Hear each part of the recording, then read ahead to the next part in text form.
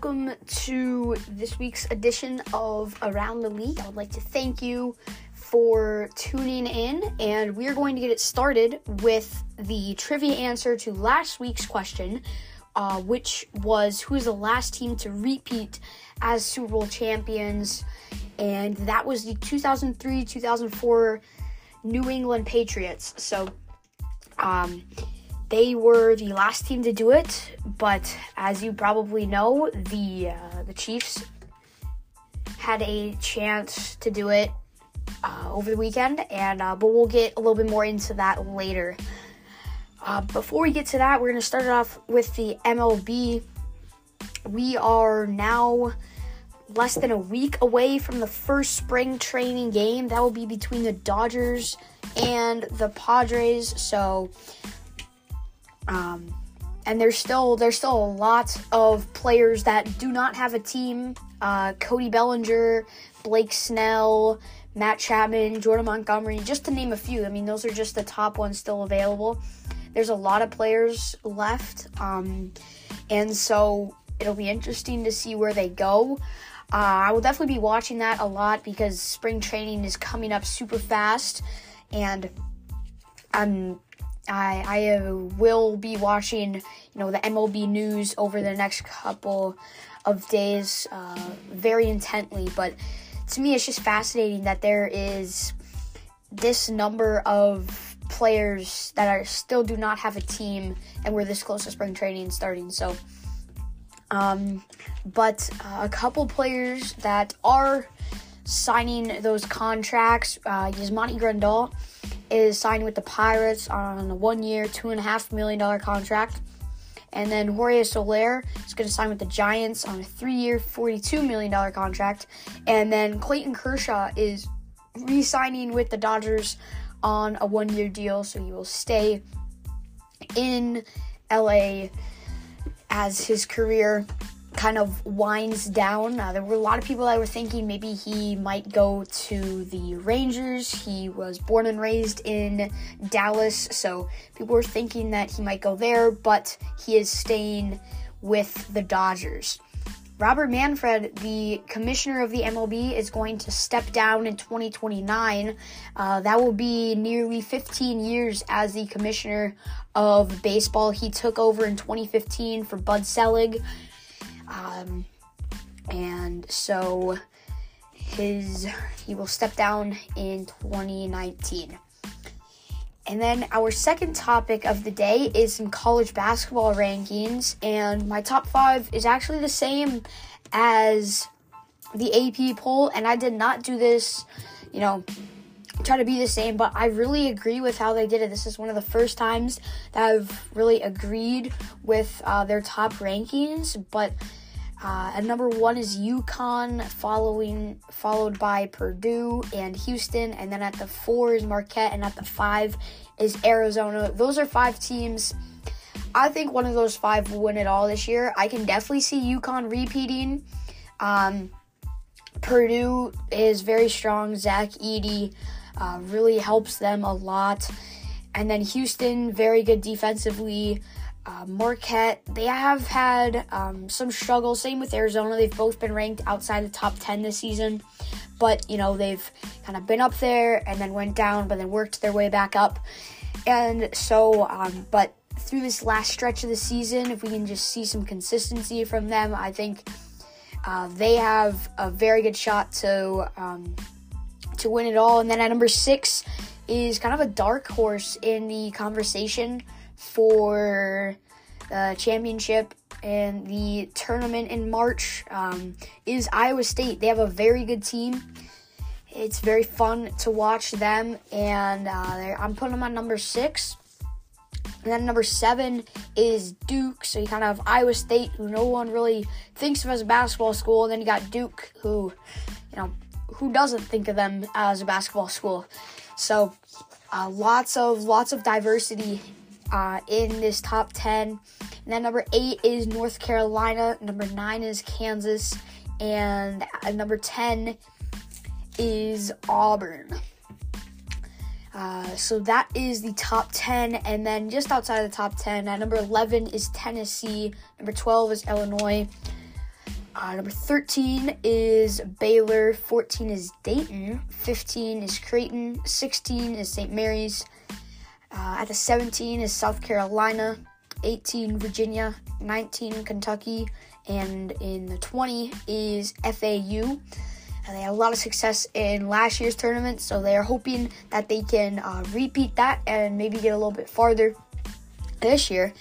And at 21 is Alabama, 22 is BYU, 23 is TCU, 24 is Wisconsin, and coming in at the 25 is Texas Tech. So we have a lot of different conferences, good amount of SEC, Big 12. Those are kind of the big ones. Not a whole lot of Big 10. Looks like a couple Big East, some ACC. So definitely spread out, which is fun to see. And then going more into some scores from the past week, some upsets and some good games. The Rutgers upset Wisconsin and handed them their fourth straight loss. The score of that one was 78-56. So Wisconsin kind of going through a rough stretch. They did win last week, so they kind of regained their footing, but just going through a pretty rough stretch of the season. Michigan State upset Illinois 88-80. Kansas got past Baylor 64-61 in a Big 12 ranked matchup. Marquette handled St. John's 86-75. St. John's has kind of been dangerous to some of those top teams in the Big East, but Marquette able to get past them. And then Texas A&M upset Tennessee 85-69, and Gonzaga beat Kentucky 89-85. So kind of a rare non-conference game at this time of year, but between two basketball powerhouses, Gonzaga kind of having a down year this year.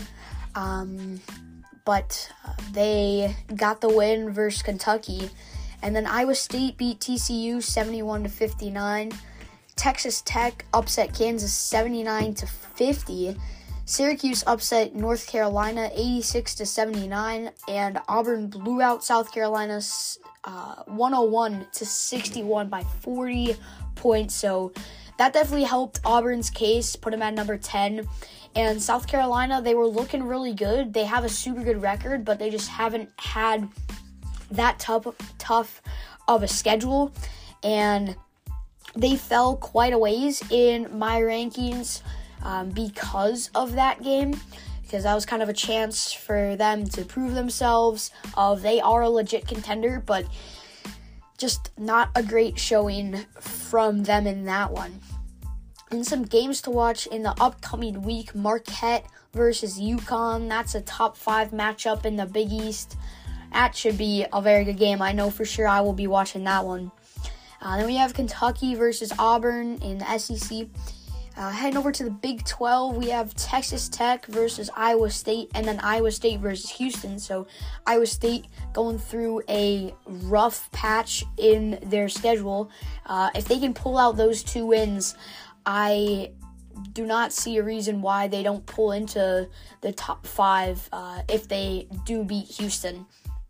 And then the last one of the week, UConn versus Creighton in the Big East. So lots of Big 12, lots of Big East action coming up this week. That should be fun to watch.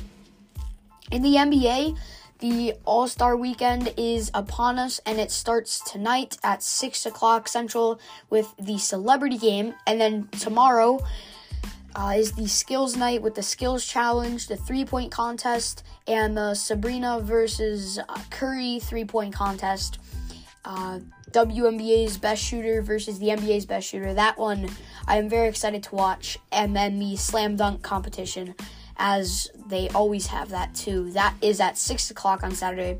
And then on Sunday at 7 o'clock Central is the All-Star Game. Going back to the East versus West format, the past couple of years they had done where they had captains and then they drafted, which was pretty fun. but going back to the classic East versus West this year. And then in the NFL, I'm sure everyone's heard by now. You probably watched the game. If you didn't, I'm sure you've heard about it. But the Chiefs beat the 49ers 25-22 in overtime. One of the few Super Bowls to go into overtime. And the 49ers elected to receive the ball. And they did not get a touchdown. I believe they went for a field goal, and then the Chiefs went down the field and scored a touchdown to win it. The 49ers did say after the game that they did not know the overtime rules, and then a couple players came out and said that they did have knowledge of the rules, so it's kind of a weird situation there. I don't know if that was kind of an excuse, but yes, the Chiefs won this year's Super Bowl. It was their second in a row, and they are already talking three-peat for next year. And then college baseball is starting this weekend, and I'm going to really start getting in-depth next week. I think I'm going to be kind of focusing on one conference each week. But the games that I will be watching in the opening weekend, we have UMary versus University of Illinois Springfield, Wichita State versus Little Rock, and UC San Diego versus San Jose State for the night game. So those are the three games I'm going to be watching. There's a lot of good games. Wake Forest is the preseason number 1. I believe the defending champion LSU is number 4. So college baseball, super excited. It's always fun to watch it. It's really different than a lot of the other college sports. So, but yeah, season is coming up, and which is very exciting. So before I let you go, I do have a new trivia. As you might know, Caitlin Clark broke the Women's Division I scoring record last night. She had 49 points in that game, which was a career high, and so she is now the record holder in women's. She is 99 points away from breaking the all-time Division I scoring record. And my trivia this week is who has the most NCAA Division I points all-time. Total points, not points per game. So who is Caitlin Clark 99 points away from passing? So I'll give you a week to think about that one, and have your answers ready for next week when I give you the answer. So once again, thank you for listening. I hope you enjoyed it, and we'll see you next week on Around the League.